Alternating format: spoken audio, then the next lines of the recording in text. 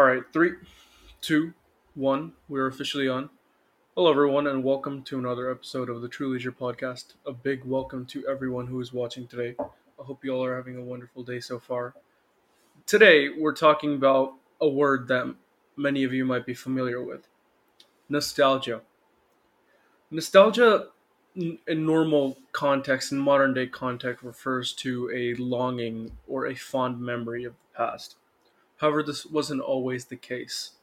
The word nostalgia was coined by a Swiss doctor named Johannes Hofer, who named the condition by identifying this type of homesickness in Swiss mercenary soldiers. He used the word to describe a sort of a manic state the soldiers would go into when they would experience homesickness. Over the years, especially during the end of the 19th century, the meaning of the word nostalgia changed from homesickness to a fond memory of the past. Alex, can you researched a bit into nostalgia? Could you go into a little bit about what is nostalgia and what is the purpose of it in psychological context? Yes. So, how about real quick? Can we agree on a definition for the word that we'll use for the rest of the podcast? Yeah. So, the way that I would define it is this notion of a longing Hmm. for aspects of a person's personal or a historically learned past. Right. So, like, just longing for the past. Yeah, more specifically, a longing for things in the present to be the way things were in the past. Right. Okay, so given that, some psychological functions of nostalgia, one of the bigger ones is that it's an emotional unifier.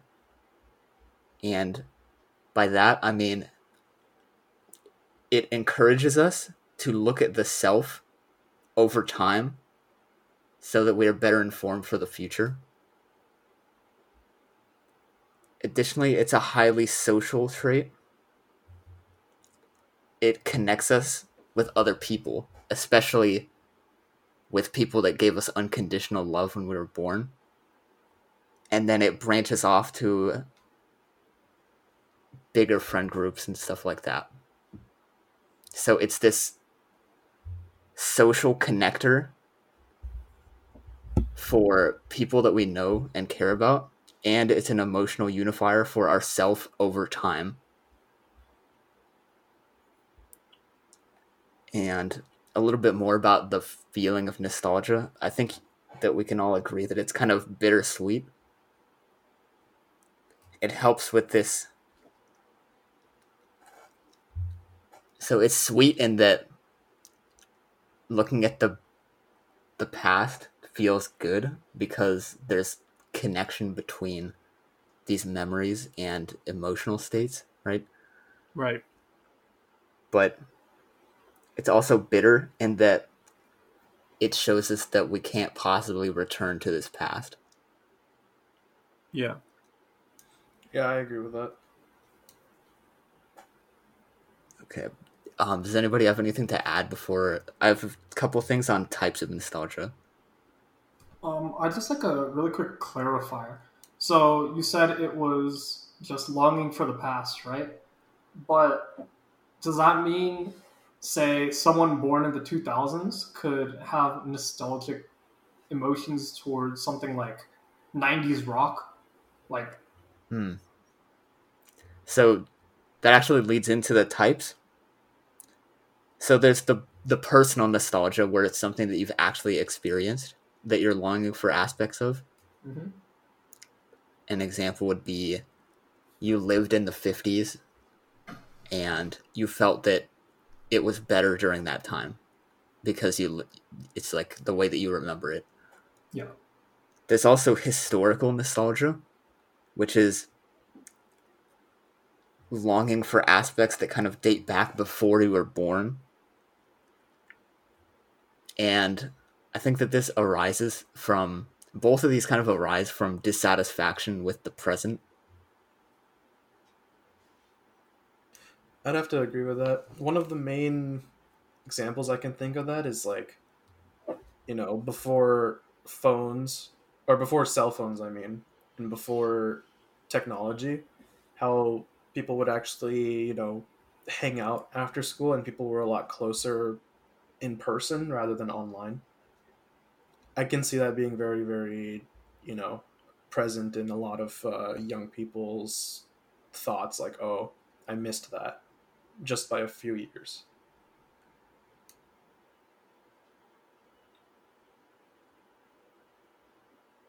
Right. Like, Furthermore, oh, go ahead. I was just gonna mention that nostalgia is also a concept used in Homer's The Odyssey. If you guys want to talk a little bit about that, because Homer describes nostalgia, or more specifically, nostos, which is the Greek prefix for nostalgia, as being the return home to Troy, from Troy by sea. Right, that's like the whole theme of the story, right? Right. It's epic to return home after Yeah. being victorious in battle. Yeah.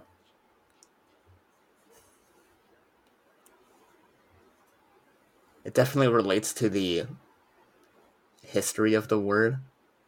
Hmm. Like originally, it was this homesickness, right? Hmm.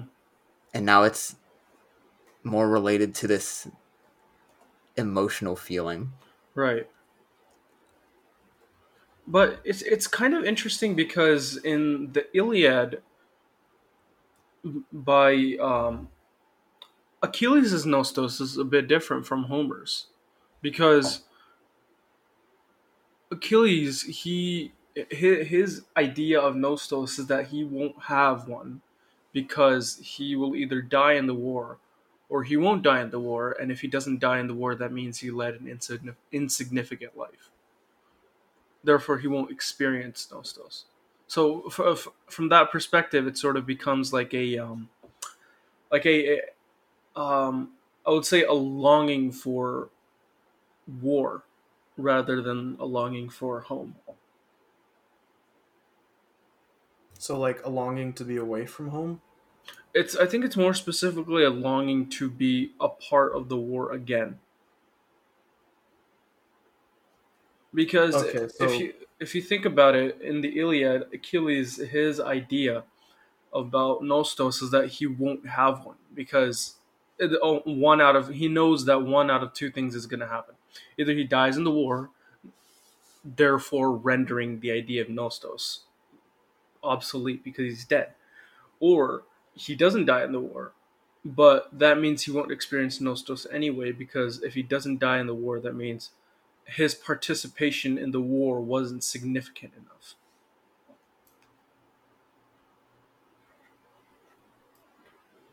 it kind of reminds me of there was a book I read in junior year called "The Things We Carried," or "The Things They Carried," Mhm. and it was a book about it took place in the Vietnam War, and it just talked about how it was a different environment, and the survivor, the one man who came back, he, longed for being back there because back home didn't feel like home anymore. So I think that's kind of similar to what Achilles might have been referring to, as in like a longing to go back to the world that you have gotten used to, right? Right. For him, especially Achilles, it was a matter of glory as well. So that idea of glory within war and nostos was quite intertwined.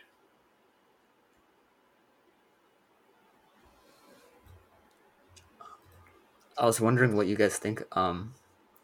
So they have this longing for war or being in the war setting. Is that because it must be because they have some positive association with it, or at Right. least relatively to being at home?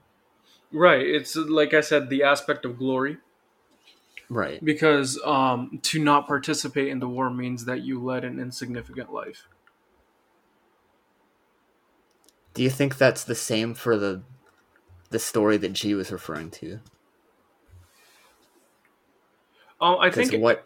I think it could Go ahead. have some. I definitely think it has some similarities or at least some connections because even in modern times we do see that we do hear stories about veterans coming from war and how they have a hard time adjusting because they've become so used to that environment. Right. Gee, Um, did they elaborate further in the book? No, they kind of had some examples of it happening, but they didn't really go into depth with it. You know how writers are. They kind of shroud everything in symbolism and metaphor. I remember specifically there was an example of this young girl who dropped into the war zone. I forget why, but she got to see firsthand what the soldiers did, and I don't know, she kind of transformed. Like her personality changed from being, this bubbly, sweet girl that was like a ray of sunshine, and slowly she just became a cold-blooded killer. And sometimes she would leave the base camp for weeks at a time to just, you know, kill Viets and just be on her own and kind of embrace that environment. So I think the whole point of that is to show that war changes a person rather than showing that um, veterans long for war, I guess. Yeah, it's like it's so profoundly emotional. Yeah. right. It's and even in the context of Greek epics, like especially like we talked about the Odyssey and the Iliad, uh, the idea of Nostos in both of them are quite different, but not different at the same time because there's two different concepts that are at play here. One is Nostos and one is Kleos. So Kleos means glory, and in the Odyssey we see that the idea of Nostos and Kleos go hand in hand because Nostos means returning home from the war. But with the Iliad, that's not exactly the case from what I've understood from reading it because Nostos does not mean returning home from the war because returning home from the war means you don't experience it because uh, your participation was too insignificant. So I think it's different. I think it's quite interesting how if we tie that into the modern day concept of nostalgia, it's it's quite interesting to see how two things, when they essentially mean the same thing, can also be poles apart with the idea of nostalgia as well. Because in the real world, for when we talk about nostalgia specifically, for different people, it means different things.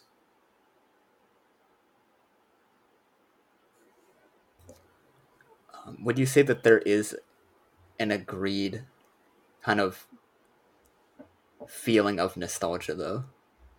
Yeah, so I think the underlying feeling of it is the same. So the underlying feeling is like you described, that bittersweet longing for the past, for things to be the way things were. But knowing that that can't happen because obviously no one can change the past. But on the surface level, it can be different because people long for different things for different times, and it can be it can clash as well. For so I think the best example I can think of is like you said, people who lived in the 50s might say that that time was better, so they experience nostalgia of that. But another person who lived in the 50s might have also experienced the height of segregation. So for them, that feeling of nostalgia is not there, but rather it would be for something else. You cut out. Could you repeat that last part? I said, so the um, did you get the part where I said that on the surface level it would be different?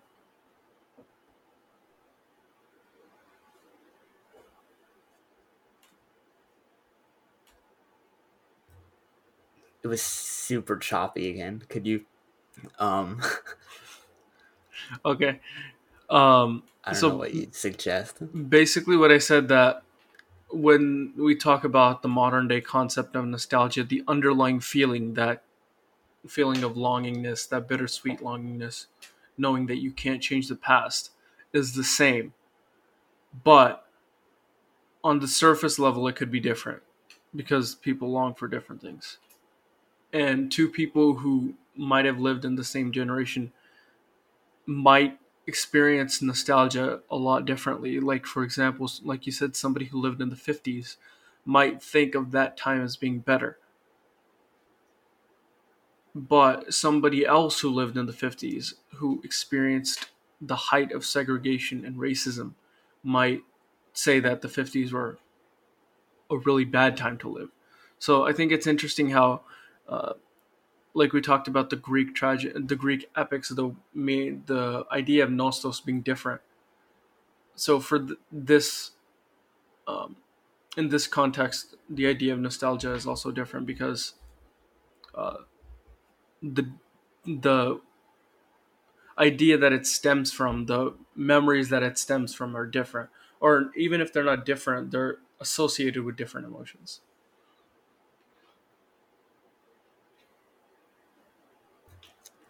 I'm glad you brought that up. That's really important to consider because using that the same good old days United States Right.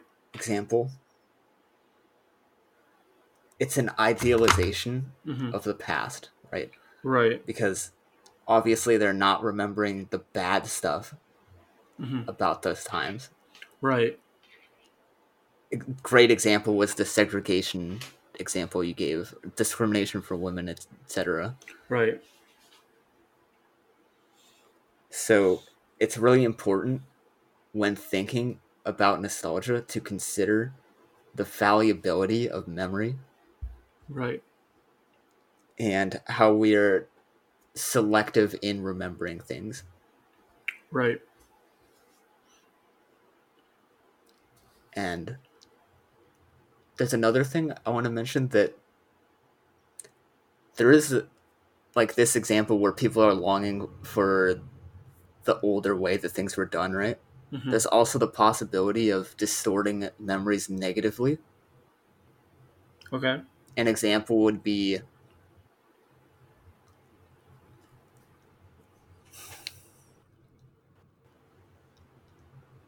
so there's the example where you remember the great things that happened in the 50s, like you remember your family life and not living like paycheck to paycheck, not having enough food, right? But then Right. somebody else could have that experience and they think, wow, the 50s sucked, Right. even though they're selectively remembering the more negative things. Hmm. Like, whereas the people that want it are kind of selecting it, the positive things. Hmm. Some people can remember the negative things more profoundly, and then that can make them think a very different way. Hmm. Yeah, it's just hard to see. Like, I don't know if I associate nostalgia with that kind of that kind of feeling. Like if you start the sentence with like "back in my day," like it's almost more like a comparison of like the ideal way versus the modern way, with the ideal being like your past. Or what's But perceived to be the I can ideal see way, like a right? few things like, yeah, perceived to be, at least, yeah, that's what I mean, like the subjectively ideal way. Right. Though, do you guys ever like feel like you get that nostalgic feeling from something like that? That what, like the way it used to be was better? Like comparing to the past when like someone brings up something. So like an example would be like uh somebody's like playing, you see like a little kid playing Fortnite online, and you're just like, hey, back in my day, I remember when I was just playing like Pokemon on the Nintendo DS, and then I had to use Bluetooth to play Mario Kart with everybody on the bus, like, would you consider that a nostalgic feeling or just like a comparison more? I guess a comparison, but I don't really know what's being compared in that example. They're like Oh, completely separate experiences you're comparing like what your childhood is like to versus like the theirs. other person. Yeah, exactly. Okay. Yeah, I guess it could be comparison, but nostalgia, the reason why you make the comparison in the first place, the reason why you feel the need to, boast your childhood over this person's is because nostalgia, because you miss that way of life and you want it to be back. Ah, I see. I see. Like you want it to be, it was a simpler time when the only worry you had was, I guess, being in that bus and making sure that the connection was stable, right? Yeah. So it's the longing for that moment, I guess. I have something to add on to that. There's also, with the example of, I guess, parenting, nostalgia has this ability to connect each generation to the last, passing down what is perceived to be the best of the past, right? We're kind of inclined toward progression. So, for the example of some kid playing Fortnite, and it looks like borderline like ADHD developing, whereas the example for my thing was like playing Mario Kart DS or something, and just chilling out with my friends, and it had to be in person because there wasn't really that much. There was Wi-Fi connection, but there was a chance for me to do it at school and stuff like that. So it's this. I wanted to point out this part of it is fear that the next generation is going to be worse off because of the way that things have changed. Yeah, I can definitely understand that. Like, I remember growing up. I grew up on Flash games on Internet Explorer. Like, so I had to deal with slow Wi-Fi and or just you know how it used to take so long for a page to load that you would actually see like it would render line by line going from top to bottom. You guys remember that? Oh my god, yes. Where it renders like that line of the graphics. Yeah, yeah, like from top to bottom. God. Yeah, That was a long time ago, man. yeah, and just like waiting forever for the page to load. I don't know. The reason why I bring that up is because I feel like that is one of the things that's contributed to me being. I consider myself to be very patient, and so um, I would say that's one of the things that kind of attributed to that because I would literally just stare at the screen. I wouldn't really, you know, go out to try to do something else because there was nothing else to do. So that's a thing that I kind of see, like you said, a fear for the future, right? Of future generation. That what are they going to do when they're going to come up with the same situation, right? I mean, obviously they'll hopefully be more tech savvy, but they'll also grow more impatient, I guess, and not really know like how to deal with things like that. Yeah, it's definitely a concern, but like I feel like if the next generation is like growing up with all these differences, eventually, like when they become more of age, like things will slowly shift to like fit with that not narrative, but like that culture. Like we're used to like things like Reddit. We have some somewhat fast paced content that we get to consume, but it's not too much.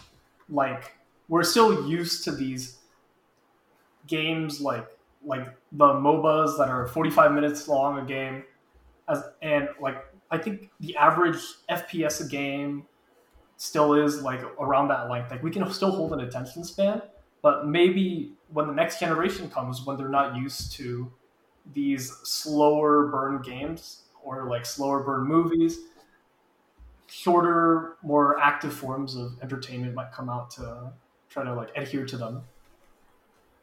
Yeah, definitely. Like that's the concern, that attention span like won't be, it's getting smaller. But I honestly, it's hard to judge that, because it's you can't really use a single person from the future generation as that. One thing that I wanted to just bring up was that I remember my me and my cousin discussed this. Like, we grew up without cell phones. Like, they we had cell phones. I mean, you didn't have your own cell phone, I guess. Like, you didn't have your own data plan, and you didn't even have your own device. And we didn't get ours until like midway through middle school or even high school. So, we were talking like, when we have kids, maybe we shouldn't give them cell phones right off the bat, because that's how we experienced it, right? But the concern is that maybe technology will have been so advanced that it will be literally impossible, socially at least, for your kid to grow up without a cell phone or something among that line. So it's kind of a dilemma, I guess. Do you want to raise them the old-fashioned way, or do you want them to actually have a social life? Yeah, it can get kind of confusing. I'm already struggling without Game Pigeon right now, dude. Yeah. Alex, did you have something? Yeah, I have something to add real quick on the thing that she was talking about with the dilemma of progression versus, I guess, safety. So I don't know if you guys agree, but I would say that we were kind of born in this generation where it was right on the cusp of this huge information spread, like entertainment streaming stuff. Yeah, We had TV. We probably all had VHS for a little bit. definitely. We didn't have stuff like Netflix streaming until we were like, when did that come out? Like when we were 12 or something? Yeah, like just as we were hitting puberty. So what I'm trying to argue is we were kind of at this cusp of this constant stream of information that's super easily accessed. So that might contribute a lot to that attention span deficit thing. Like where we were, our circumstances allowed us to be more tolerant of that thing. Like we didn't get exposed to it immediately like some people are, with people giving their kids iPads and stuff.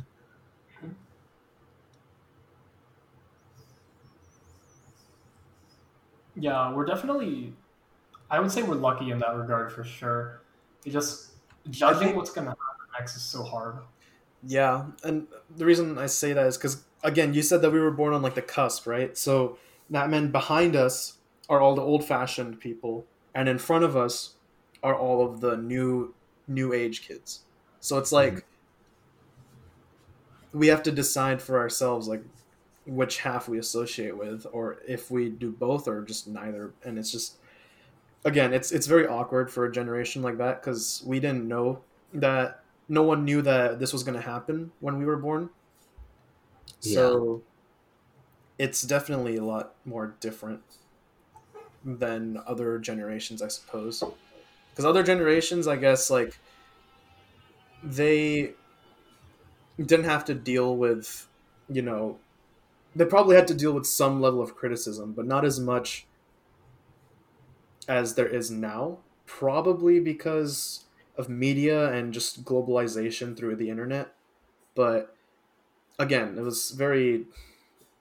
It's a, it's a conflicting time. Anyways, how any other thoughts before we continue? Yeah, I have one more thing that I think would be good to talk about for the function of nostalgia. So I think I talked about how it's kind of a stabilizing force. Like, it brings memories of when we were loved unconditionally and who we are during difficult situations. So I don't know if you guys, I think you guys would agree, but when bad things happen, we kind of tend to look at the past a little bit. Like listening to music that makes us feel a certain way, or thinking about certain things in the past. Right. Yeah, definitely. 100% agree. So I was wondering what you guys thought of, can nostalgia potentially be destructive? So to start that conversation, nostalgia is mostly correlated with pro-social emotions, and it's unlikely to be associated with anger and hostility just through people's databases of this. But for the I didn't get to talk about this when it came up, but the example of the war veterans,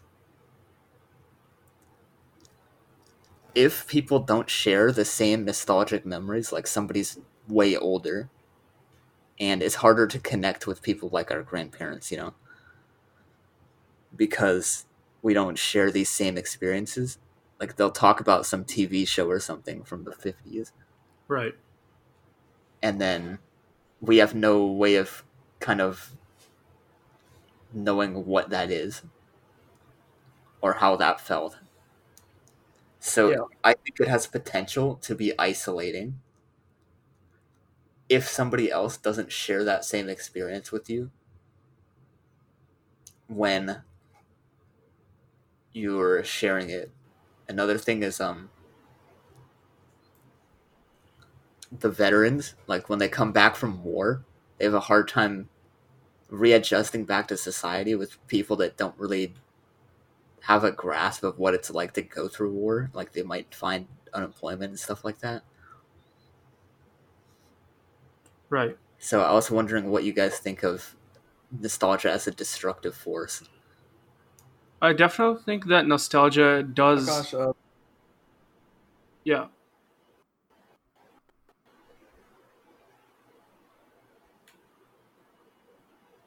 I definitely think nostalgia does have No, a. continue, Akash. You're doing good. Okay.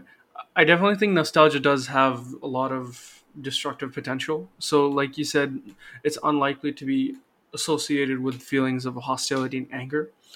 But I think if we think about what the person is feeling nostalgic for, it definitely has that potential. So, I guess I'll use my previous example of segregation and racism. So, a lot of people who lived during the 50s and 60s with that racist mindset are still what's it called? There's they. It's reasonable to assume that they still have that mindset today. So I guess if we think about that, them having nostalgia of that time period, and more specifically those aspects of it, those negative aspects of it, then we could say that nostalgia is associated with anger and hostility.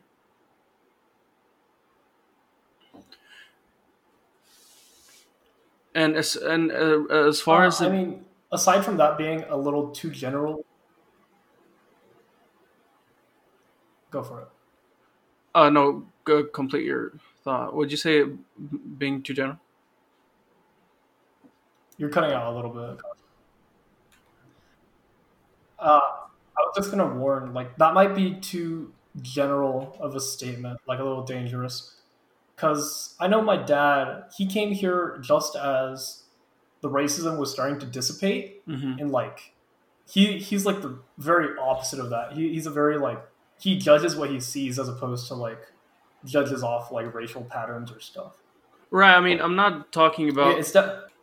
I mean, yeah. I mean, that wasn't really a blanket statement for everyone. Like I said, it's reasonable to assume that some people who lived during that time period might still have that mindset. So if they do, then and they are nostalgic about those aspects of it, then I would say that nostalgia is associated with anger and hostility. Like, mhm. Okay. I think we could definitely talk. Okay, I think we could definitely like. I want to talk about self-destructive nostalgia.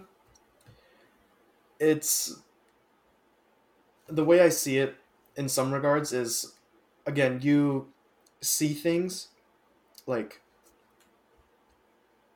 as if you think that the present is terrible, like you don't want to live anymore in the present because the past was way better and it's never coming back. And people get, pretty, I guess, depressed over that kind of thing, knowing that they'll never return. They'll never go back to the glory days. And it's not to say anything about their character. It's just you can be pretty angry, I guess, that things will never be the same. And it would cause you to just, I guess go on this little spiral of self self depreciation, things like that. Alex, do you have anything you want to add? You're raising your hand. Yeah, I wanted to emphasize like how important the psychological profile of somebody like at the time of reflecting on nostalgic memories. An example would be during Thanksgiving, right? And somebody's looking back at the past and they're looking at how, wow, when I was 6 years old, we barely even had food. We didn't have enough food. And now look how far we've gotten. Look at how great everything is. But then somebody else who, somebody who's depressed or something like that could be at that Thanksgiving table and think back to those memories. And those memories could make them feel even worse in the moment, right? Just because they kind of interpret them a different way. It's like, I feel bad now. Present sucks. Past was also bad. So it compounds on itself. Yeah. Even though things are better now. Bring it up because, again, it could be like you said, Thanksgiving in quarantine. I mean, that's to assume that people, still stay at home. But again, like, Thanksgiving hasn't happened yet. It's like a month off or 2 months off. But just thinking about how when people get back together for those things, I guess they'll notice how different it is. A different feeling having to obey different guidelines and stuff, different laws. I'm not entirely sure where I was going with this. It's definitely in the present, we're definitely seeing that nostalgia come up again because not only are people having a ton of time to introspect because they're at home, right? There's also this, obviously, this is less satisfying than before for most people because we're limited in what we can do now, and there's more fear of, getting COVID or some other more tense political idea or whatever, like something like that. Yeah, I think that's where I was trying to go. That you'd think about back when we didn't have to worry about all this, right? Mm-hmm. That's what I was thinking. It's kind of crazy, like the power of nostalgia, though. Like as of recent times, we see like the new Mulan came out, where Disney tries to kind of Screw everything up. not well, they did, but they weren't trying to. I don't think they were trying to take advantage of our nostalgia because I don't know if you guys saw Mulan, but to a lot of people, it's a really good movie with a lot of emotional connection, a lot of songs that jog everybody's memory. And Disney was trying to take advantage of that, like by one, making it an exclusive, and two, by just like putting the same title, even though it's completely different. And I think a lot of different companies do the same thing. I don't have a lot of examples on the top of my head. If anybody else has any, feel free to share. Yeah, one of the main criticisms I heard about the movie is that in the original Mulan, the main character like wasn't anyone, I guess, special. They built up and they trained, I guess, to be who they were at the end. And the development of character is why the movie is beloved. But in the new Mulan, just right off the bat, she's already like kicking people's behinds. It's Yeah. kind of what they did instead of developing her feminine character was making her more masculine to show I guess what's I don't know what the term is anymore, but independence, autonomy. I guess. I think the problem was like there are some core themes with Mulan: growth, going against what is expected, doing what's right, and a lot of that is almost thrown by the wayside, and they just make her a Mary Sue, and it's really, really. There are so many problems with that movie. The editing was terrible, but I think the point I was trying to make is that nostalgia is so powerful that even companies are able to recognize that they can use it to their advantage.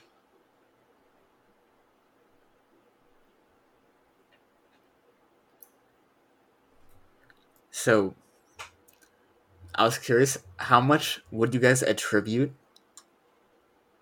this nostalgic societal upbringing, I guess not upbringing, revival, to dissatisfaction with the present? Because I don't think people were making products solely based on nostalgia a long time ago. So do you guys think that that's like these remixes and stuff like that, remasters, are being made because people are so dissatisfied with the way that things are now? Or is it just because people are finally becoming, I guess, they're thinking about nostalgia as a phenomenon now as opposed to before they didn't? I think it's more about having a more globalized culture. Like, so if you looked at America maybe 100 years ago, there was barely anything like connecting the different cultures between states. Even me as a Californian going over to Arizona, I can see a big difference. But the thing that makes us similar is we have two different types of phones that we use. We have two different operating systems. We have a lot of movies we all can relate to. We have a lot of songs, artists. We have a lot of influencers that reach out to people from everywhere, and that just creates a lot of things you can use as fuel for nostalgia. I can definitely say that in the gaming industry, at least, the reason why there have been so many reboots, remasters, and remakes is because they saw they see that the original formula worked, and so they want it to work again. Some examples I can think are remakes of Crash Bandicoot, remasters for old games like Resident Evil, and even like just bringing games to a different platform, like Halo on PC.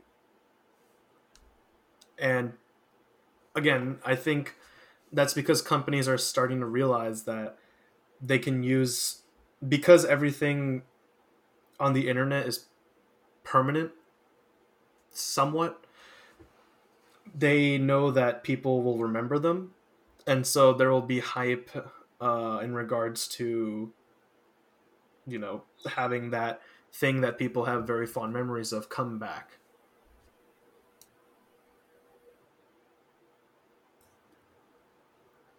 So I was, that's a great point.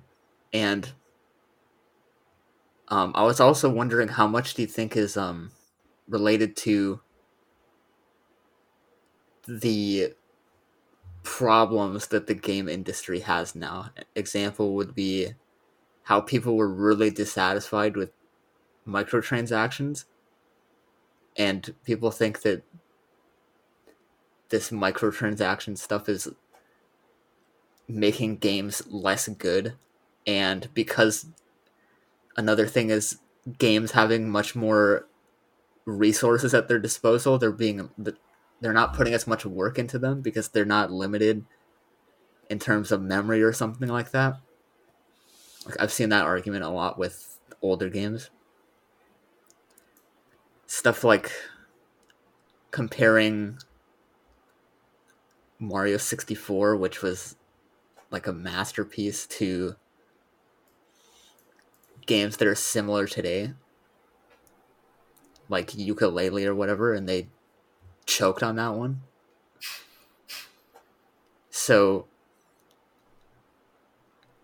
I guess where I'm going with this is I wanted to mention this part that might have been a result of this discontent with the game industry as a whole, and they want to go back to the ways that people made games before. I think part of it is, so if we think back to Mario 64, we have everybody on that team building the game almost from the ground up. They took so much time just thinking about the in-depth mechanics. Probably, I would say at least 20 to 30% of the resources were used just to perfect all those moves that Mario could do to get a strong basis. Nowadays, we don't have that strong emotional connection because we have tools that make it easier. Like, we have Game Maker, we have basic default physics engines that we can rely on.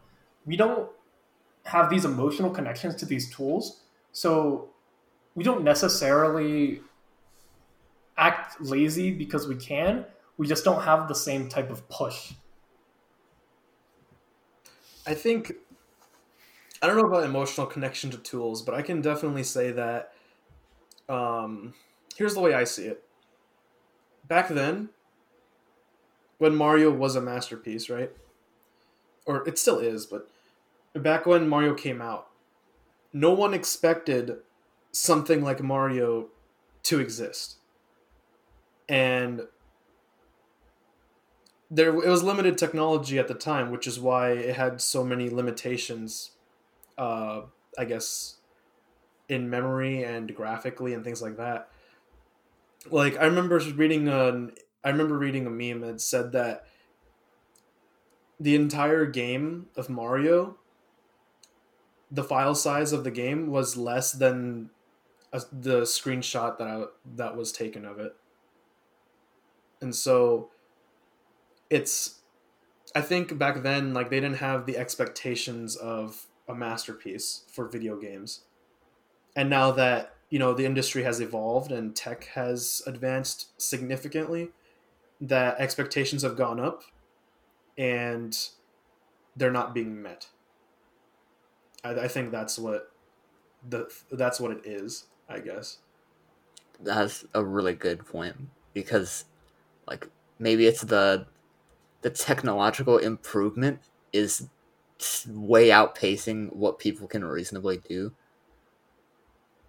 Definitely. I mean, just take a look at the Halo Infinite gameplay reveal. People were so upset about it. Even though functionally it worked really well as a game, the mechanics looked pretty solid and everything. Everyone was super uptight. Like, they were really, really mad about the graphics because they expected the graphics were going to be better. It was advertised that it was going to run on a new engine that's more powerful than ever, and they just didn't see it in the reveal. Right. So, yeah, definitely not meeting expectations is why the gaming industry has gotten a lot more, I guess, it's competitive. What's the right word? It's like overhyped almost. Yeah. I mean, I'm going to be going into game development, so I'm going to have to deal with these things, but it's definitely important to keep in mind. Yeah. See, but when we look at the games that are fueled by nostalgia, at least like in terms of success stories, we see how much better they are.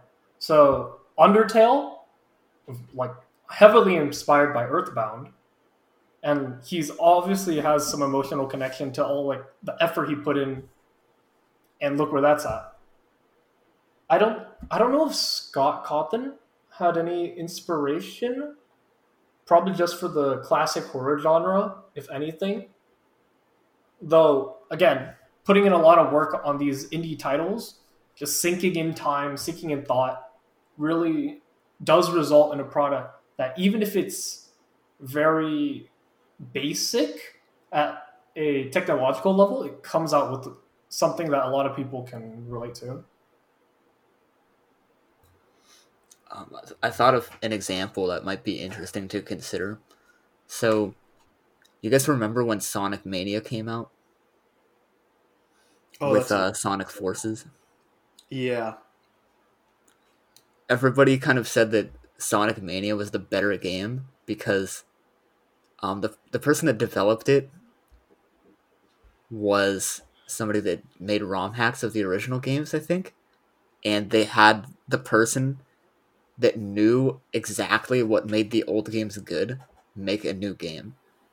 Whereas when Sonic Forces came out, there was a lot less positive feedback because it felt like the studio was kind of losing sight of what made the games good, right? So, where I'm getting at with this is maybe there's some relation to this higher and higher expectation from technological advancement that's causing companies to like lose sight of who they're actually designing games for. I definitely agree with that.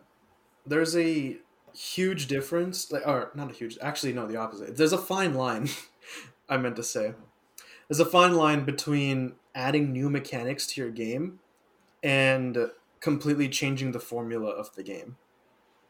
Like when Sonic made the switch from 2D to 3D, because Mario made the switch to 2D to 3D. Mario kept the same formula, but added new mechanics, whereas Sonic, they changed their entire formula.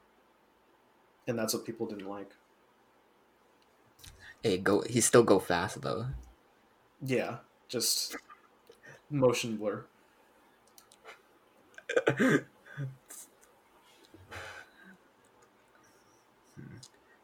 you guys want to talk about specific examples more than we've talked about games being remade, but specific examples in maybe music and advertising.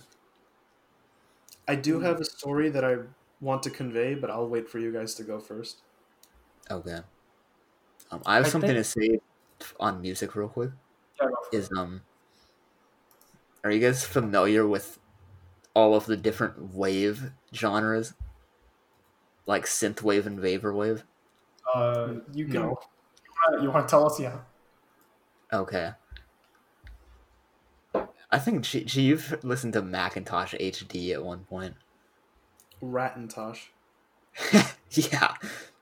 So the whole point, like the whole foundational building block of those genres is that for synthwave it sounded like the 80s and 90s, I'm pretty sure.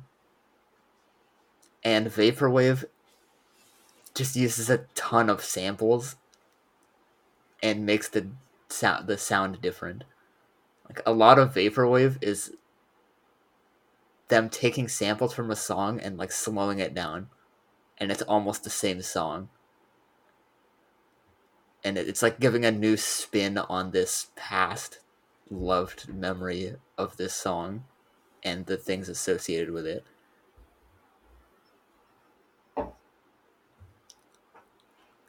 I think that's the biggest music example of nostalgic revival of things that I can think of. Yeah, it makes sense. Like I know what you mean. I've heard those like synthwave or vaporwave versions of classic songs, as well as video game soundtrack remixes as well. And then I don't know. I guess the closest experience I've had with Wave is the Stranger Things main theme song. So, but no, I definitely know about that music trend of just slowing things down and adding synths.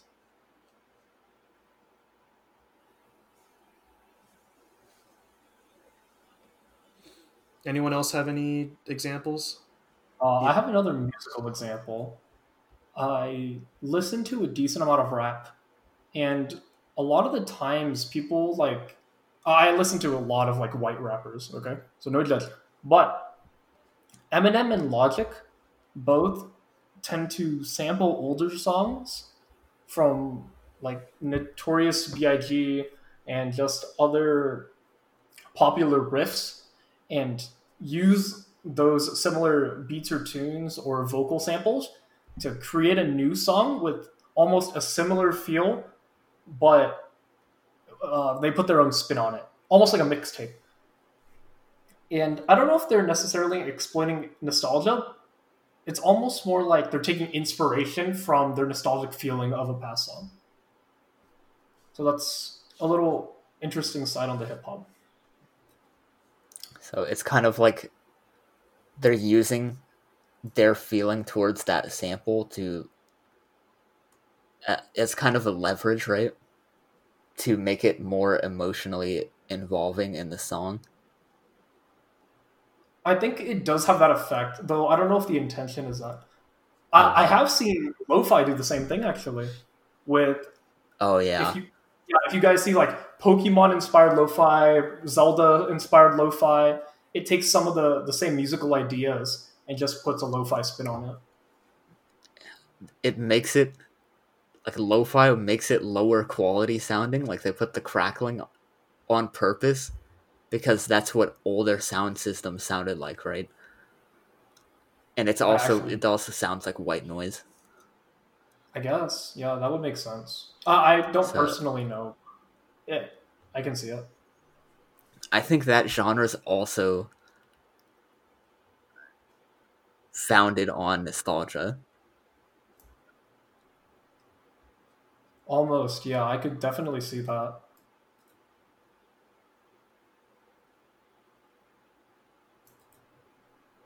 How about personal experiences? What do you guys? What is Alright, something you hear or story. see that instantly says nostalgia? hang on. Before we get into that, I still had my story, but I just wanted to know if Akash, did you have anything about like I remember like anything about musical nostalgia and how it can relate to music in the future?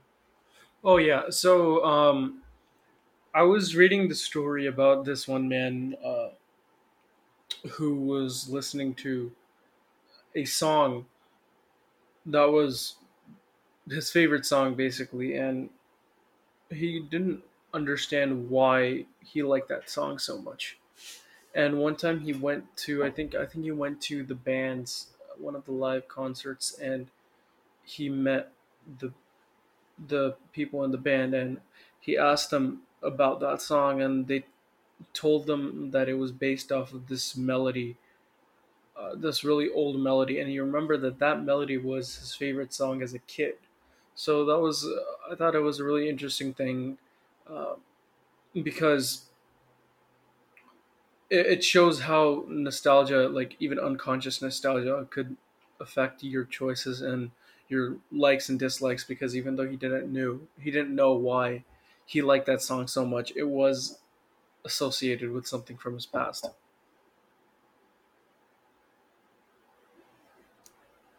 For me, that's basically like impulse buying games on Steam in a nutshell.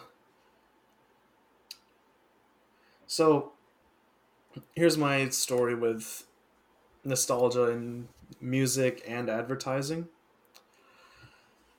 So, surprisingly, it's not about metal at all.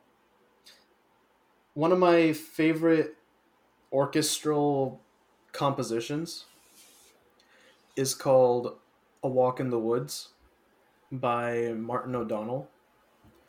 If you heard that name, you'd know that he worked for Bungie on Halo.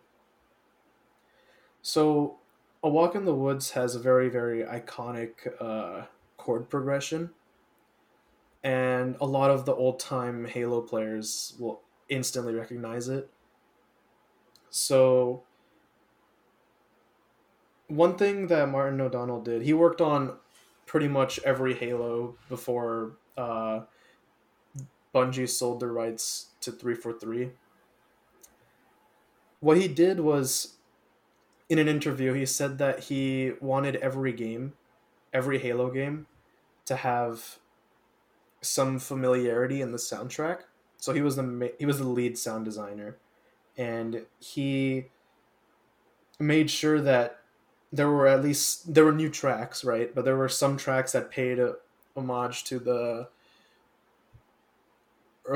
first game, the one that started it all, and it kind of touched upon. He called it familiarity, but I believe that it could be touched upon as nostalgia. So again, so like I said, there are different versions of this composition, "Walk in the Woods," in each Halo game. In Halo 2, the composition was called "Heretic Hero," and in Halo 3, the composition was called "Another Walk." And so, even in other games, they had similar influences. Like, for example, "Perilous Journey" and "Peril." Uh, "Behold a Pill Horse on a Pill Horse," and even "A Gun Pointed at the Head of the Universe" was in Reach's "Tip of the Spear." So it's he tried really hard to make the familiar tone, and once Bungie sold Halo to 343, there was no more of that in Halo 4 and Halo 5. And I think I value soundtracks in games a lot. Like sometimes I'd literally buy games just because I like the soundtrack, and I that would relate to me enjoying the game as well. But Halo 4 and 5, they had their flaws, right? And everyone knows about how 343 messed those up. But for me, the main reason why I didn't like those games was because it didn't feel the same, like musically, I mean. It didn't feel like Halo. The music felt manufactured differently, and it was by different people, and on their own, if it was not associated with Halo, the soundtracks would be great, but it was associated with Halo, and I couldn't make that association with the previous games. So Halo 4 and Halo 5 didn't have any sort of feeling or nostalgic feeling for me. But then earlier this year, Halo Infinite, which is also known as Halo 6, Halo Infinite, they did their gameplay reveal trailer. I mentioned this earlier. And I said that the game looked pretty solid besides graphics. It looked like Halo, albeit it had sprinting, it had much of the same sound effects, the same mechanics, and even the same art style. One of the things that 343 did was they changed the art style, and everyone was complaining about it. So in Halo Infinite, they brought the art style back. But the one thing I really, really wanted to touch upon was the music in Halo Infinite. There was an instance in the trailer where you're riding up an elevator, and a soundtrack starts playing, and it's very surreal, very ethereal, and it sounds decent. It sounds really good. And then 30 seconds in, they played the Walk in the Woods chord progression, and I started tearing up. It sounded really beautiful in that area. The soundtrack is called Through the Trees, if anyone is interested. But yeah, it felt really nice to hear that same familiar, nostalgic feeling in this new game. And that's why I have really high hopes for Halo Infinite. Screw the graphics. I'm in it for the music.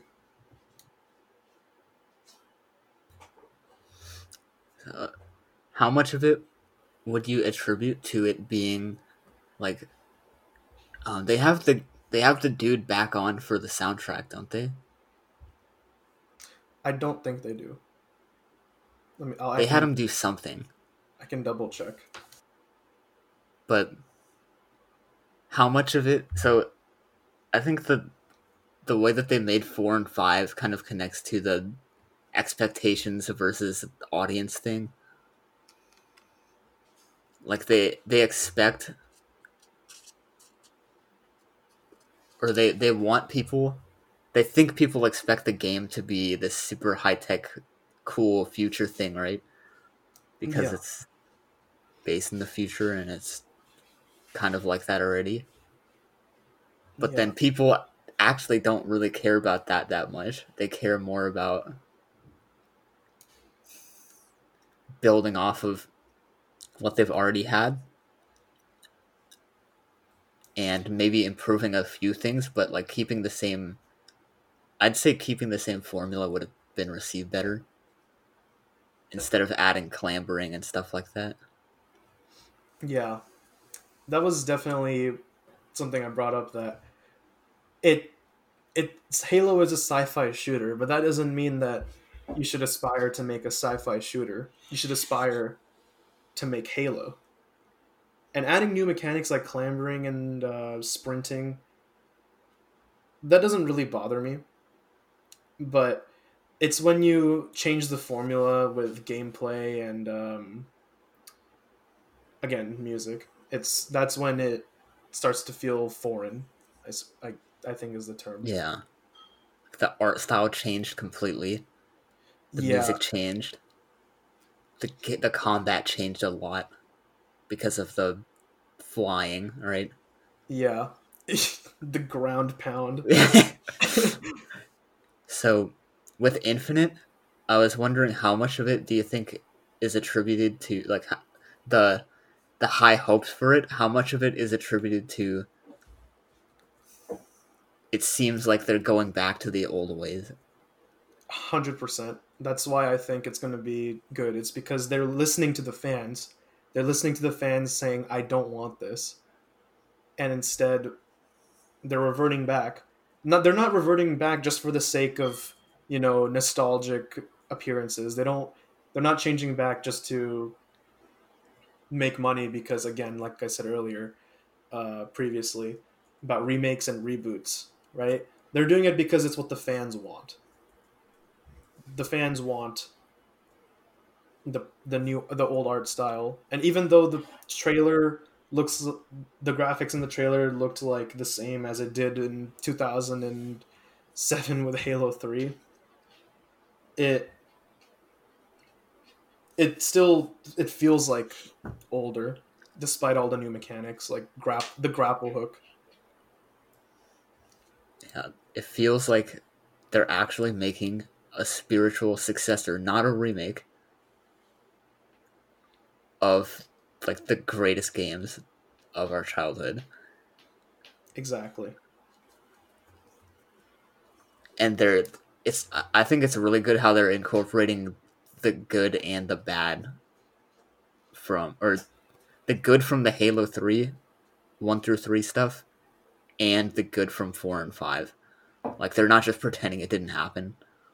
Yeah, that's another thing. Like Halo 5 was a massive, I wouldn't say it sold pretty well. Multiplayer was engaging, but massive failure on this campaign end. But they're not just gonna retcon it. They're acknowledging that it existed, and they're working off of the hole that they dug themselves into. And I have to give them respect for that.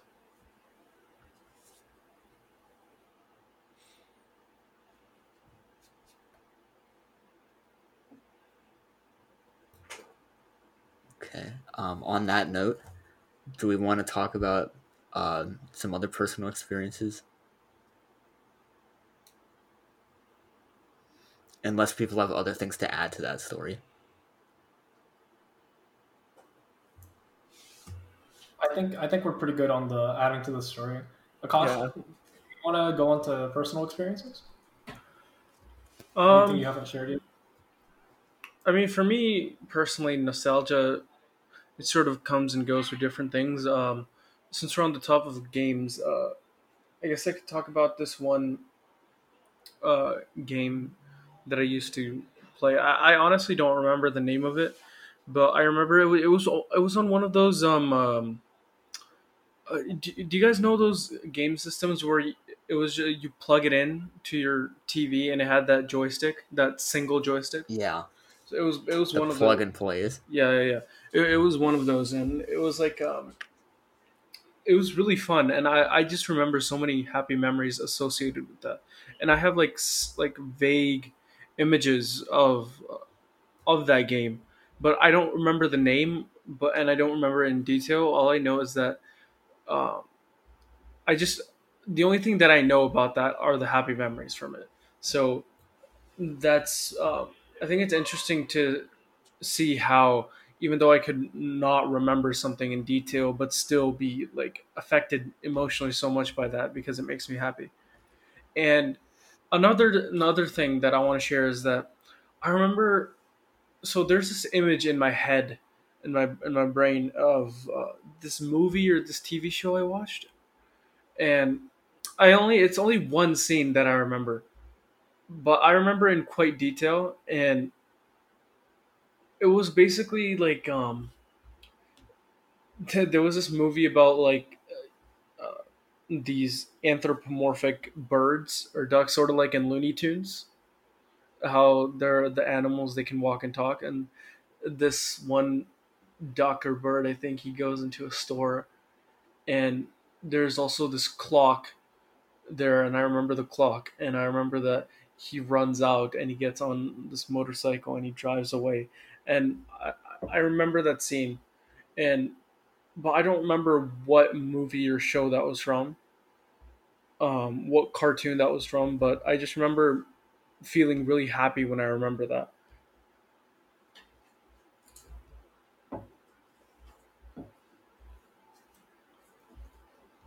Do you remember what the what brand the plug and play thing was? I don't. I have the slightest. Okay, it wasn't SpongeBob or something. No, I don't think so. Oh, I Okay, remember It, that. it, the I think my cousin. game. The game was like a side scroller game. okay. Oh, it was like a Game and Watch or something. I don't know. I There's haven't no way. sliced. Who knows? I think Game and Watch was like Japan only. Ah, okay. I don't know. I remember the color orange being associated because I remember there was a lot of orange in that game. Pac-Man. No, it wasn't Pac-Man. Okay. Well, I gotta. Nowadays, my nostalgia usually is more on like the depressing side. If I'm really down, I have a few albums I'll listen to, and I don't know why they do make me feel better, but I know they're like purely associated with when I was like down for the count, like in like a way worse mood than I am like usually. There are two albums mainly. So just for anybody listening who's looking for something, Kelsey Cutler, How to Be Human, and John Bellion, the most latest one. I don't remember what it's called. But the point being is they're more on the complex, softer side of the stuff that I listen to. And I guess remembering them just helps me almost remember the pain I've gone through and realize I can push through. Like this is just a hitch in the road.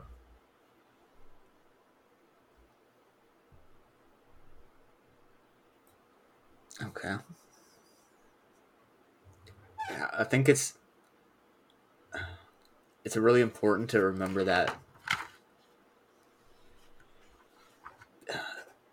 like it feels bittersweet, right? Mm-hmm. But the fact that it's bitter kind of helps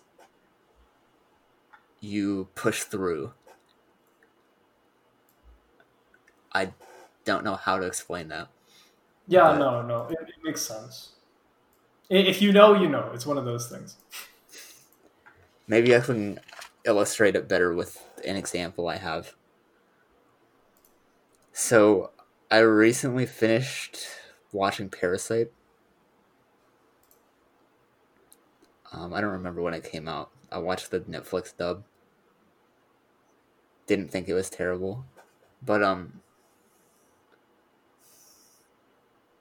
I don't know if it's just me or not, but I either have a lot of empathy or I easily associate with a character or something like that. And during the anime, it feels pretty good. And it's great. And then when it's over, it feels kind of terrible because it's over. Like it's empty And almost. this escape that you had before is over. And I don't know, I guess the reason I feel like this is because before, when I was in like a weird relationship, I watched Sword Art Online and stuff like as an escape. And I had all these negative feelings associated with it. Even though they were negative, like, oh no, this thing I'm watching is over. I have to go back to real life. Mm-hmm.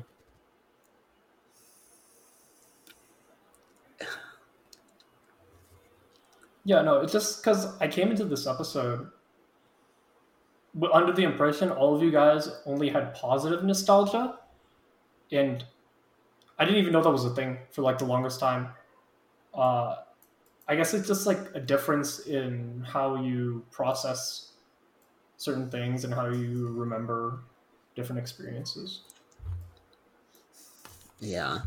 I'm trying to look at it optimistically. It's really good because it shows you where exactly you came from. It's that unifier of the self thing. Mhm. it reminds you exactly how you felt during this time where you felt terrible for some memories. Yeah. So It's like it it absolutely grounds. doesn't have to be only positive or only negative. But you know, I want to emphasize how important the mood of your time of reflection is on the thing you're reflecting on, because when I finished the show, ever since I finished the show, honestly, I've been questioning whether or not my biochemistry is like normal, because I've been in this depressive feedback loop for like a week.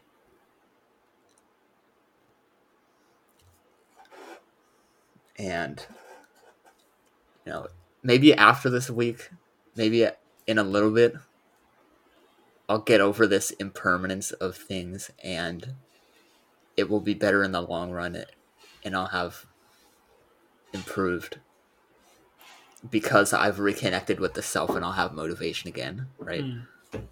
But then there's another part of me that's scared that what if this is just something I've been hiding from a long time, and this brought up this underlying issue of like neurochemistry or something like that. Mm. And I think it's yeah. go Finish. ahead. Go for it. Okay. I think it's important that if you can manage it, just to let it sink in and to process it fully, because it's a lot easier to run away and escape, but it's never a permanent solution. Right. And even just remembering those shows that you watched in the past are going to help you process it. Maybe like go back to them, have them in the background while you like think about whatever thing is plaguing you. And I think in the long run, for sure, it's worth your time dealing with it now rather than later. Yeah. One thing I have to respond to that is the thoughts I have from before are almost identical, and they're destructive. Mm. So the reason why I'm kind of hesitant to do what you're suggesting is just I don't want to perpetuate this feedback loop of garbage where I think about like necking myself, right? Yeah. So I don't know. I brought that one up because I was interested what you guys think. So if you guys have anything else, Akash, I'm curious what your input is Oh, what do you want my input on specifically? on the processing of, I guess, depressive thought. so um, that and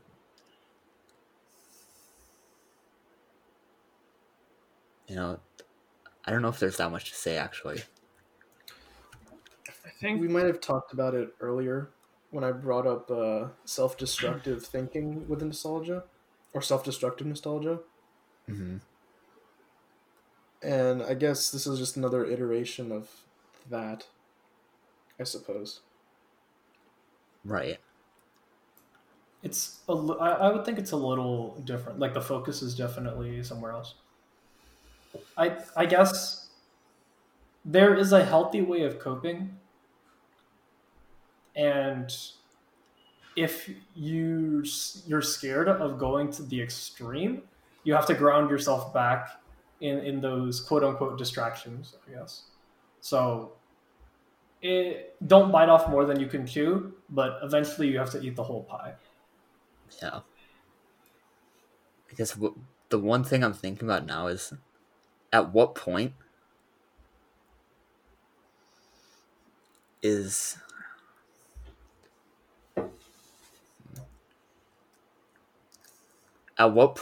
like reflecting on yourself through nostalgia just not useful anymore?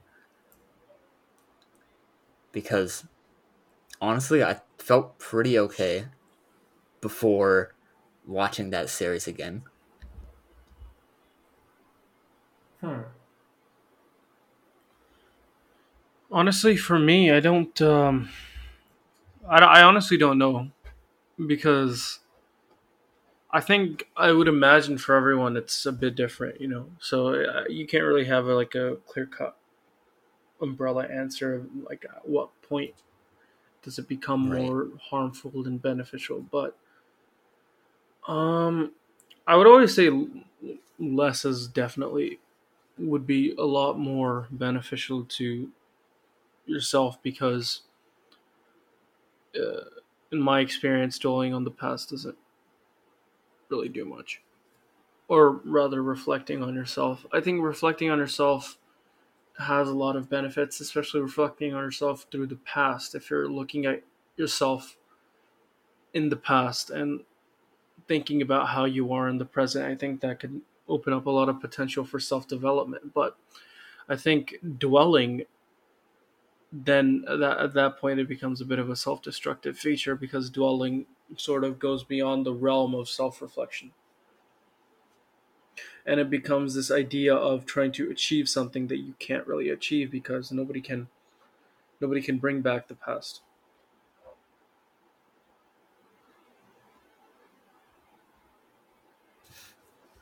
One thing I wanted to, um, G, do you have an experience you'd like to share just before diverging too much and then ending off the episode? I think I feel like I shared enough. Okay. Anything else is just like you said, unproductive dwelling on the past. Um, what I meant by that is like when it's not sharing your experiences with other people, because who we interact with can kind of like the psychological profile when you're sharing it is important. And say you're like with a friend group and you're sharing like your most embarrassing moment or something like that, you know, that's a great way to connect with people. So when I said that, it wasn't to dissuade people from saying it during this setting. Mm-hmm. It was just when you're alone and you're in that kind of feedback loop that you just we talked about before. At what point is that like just not useful?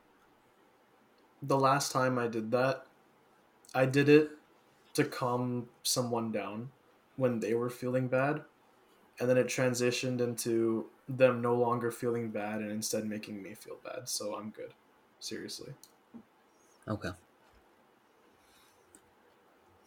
Um, are you guys all familiar with the Eightfold Path? No. Hold on a second. I need to make sure I'm not an idiot. Is this the Buddhist teaching? That's what it sounds I like. think it's Buddhist and Hindu, but I'm not sure. It's definitely a Buddhist, Yeah. from what I know. So there's the four. I forgot. There's like the Four Noble Truths, and then there's the Eightfold Path. And one of like the biggest teaching is letting go of impermanence, like appreciating things now as they are. And this kind of contradicts this whole nostalgia thing. Yeah. I mean, it makes sense logically too, because if we go off the assumption, well, not the assumption, but if we accept that nothing is permanent and we aren't going to get anything back, then dwelling on the past and being nostalgic for things, it does pretty much zip. And rather appreciating things now so that you because you might not have the chance to later, is it's logical, you know. It's not just a spiritual thing, purely spiritual. Yeah. Okay. I thought that was good to bring up because it's like very opposite of what we've been talking about the whole time. It's for something for perspective, I guess. Yeah. So, with that, do we have anything else to say? No. I feel like we're good. All right. We done? Yeah. You want to end us off? Yeah. All right. Well, that is it for our episode. I want to thank everyone for listening in. We hope you had an enjoyable time. This has been a very enjoyable episode to talk about. We had a very nice, riveting conversation. And for the listeners, I know quarantine can be a challenging situation, but hang in there. In the meantime, if you haven't already, please listen to our other episodes. Also, follow us on Instagram at True Leisure Podcast and on Twitter at True Leisure for more updates. We hope you have a wonderful day, and please stay tuned for the next episode. We will be back with some more exciting topics and some more riveting discussions. Have a good one.